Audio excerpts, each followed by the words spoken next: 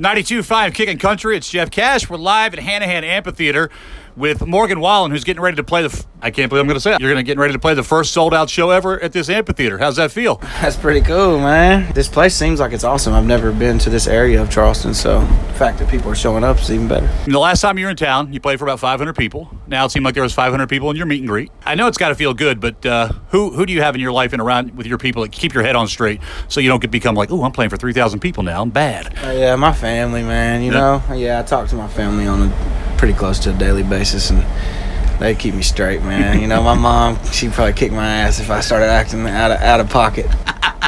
That's what moms are good. What'd you get your mom for Mother's Day, by the way? I got a rocking chair, man. She really wanted a rocking chair, so.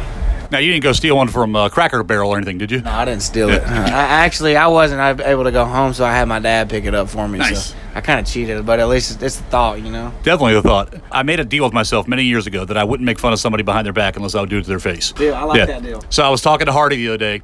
I read this quote that said, I get my mullet from my dad. And I'm like, that's a choice. That's not your DNA. So where did it come from? No, I mean, the fact that I like a mullet might be in my DNA. Yeah, well, I was at home looking through my parents. They had a photo album, you know, obviously. And whenever they got married, my dad had a mullet. And I was like, I like how that looks, man. I want to do it. So here I am. Maybe a little longer. You can't see this because we're talking, on the radio. All business on top. Got a party in the back. Which I've had a hat on all day, so I don't know how good it is today, but I might fix it. It doesn't matter. It's a mullet. It doesn't matter. You don't even have to fix it. You make that look good.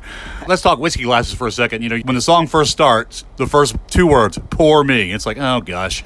Here comes the feel sorry for myself ballad, and then boom. How do you call it the turns and the words and all that? How did the twist? How do you is that on purpose? We wanted to do that. Yeah, like the first poor me's P-O-O-R, the second one's P-O-U-R. Last call, that kind of thing. Swear this will be my last call. See the world through whiskey glasses. When you hear whiskey glasses, you think of something you drink out of. We wanted it to be something you see out of.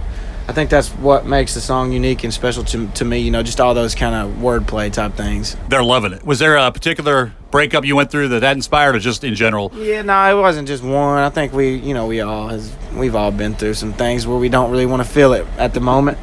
I got a marketing idea, too, by the way. All right. Put some whiskey glasses on like glasses. Yeah. Almost like beer goggles, except for whiskey glasses. Yeah, it is like a modern-day beer goggles, kind of. That's something that we referenced, actually. I've thought about doing that before. I just don't know how much profit I'm going to make off those. Country, especially, is about storytelling, and you tell some stories. You're 26 years old. I mean, where do you get the wisdom for some of these songs you write? I've lived pretty hard, I'd say, to be 26. Yeah. I come from a small town. I was born in Sneedville, Tennessee, so no one even knows where that is. Yeah, where's that? It's about 45 minutes from Kentucky, 45 minutes from Virginia. Yeah, there's like 2 red lights there for no reason. And make sure people stop at the Dairy Queen. Yeah, well, then we don't got no Dairy Queen. I didn't mean to get all fancy on you. My bad. We got a Hardee's. Triple thick. Yeah. That I think that helps. And then I've moved around a little bit, and Knoxville's my hometown, and I've got to know like quite a few people, and I've experienced a lot, and I just try to be honest. If you do that, you'll never go wrong. I'll get you out of here on this one. When we're walking out of here, when the people that haven't seen you before are walking out of here, what do you want them to say, or what do you want them to be saying about your show? What are they going to be saying? We like to have a good time, obviously, but I also want them to kind of get to know me as a person. I try to do that with my music too, but when I play, I try not to have too much of like a script or anything. I just kind of go out there and see what they're like, and then feed off them. And I know there's going to be fans here who've seen me before, and I've just really gain some true diehard fans who know every single song of every song on the album, and I hope they feel that, they feel the connection that I made with people so far, and they can leave with a similar sort of one. Thanks for coming out. Appreciate y'all. And for you listening, we're shaking hands right now and nodding at each other approvingly. Jeff Cash, Morgan Wallen, first sold-out show ever, Hanahan Amphitheater with 92.5 Kickin Country.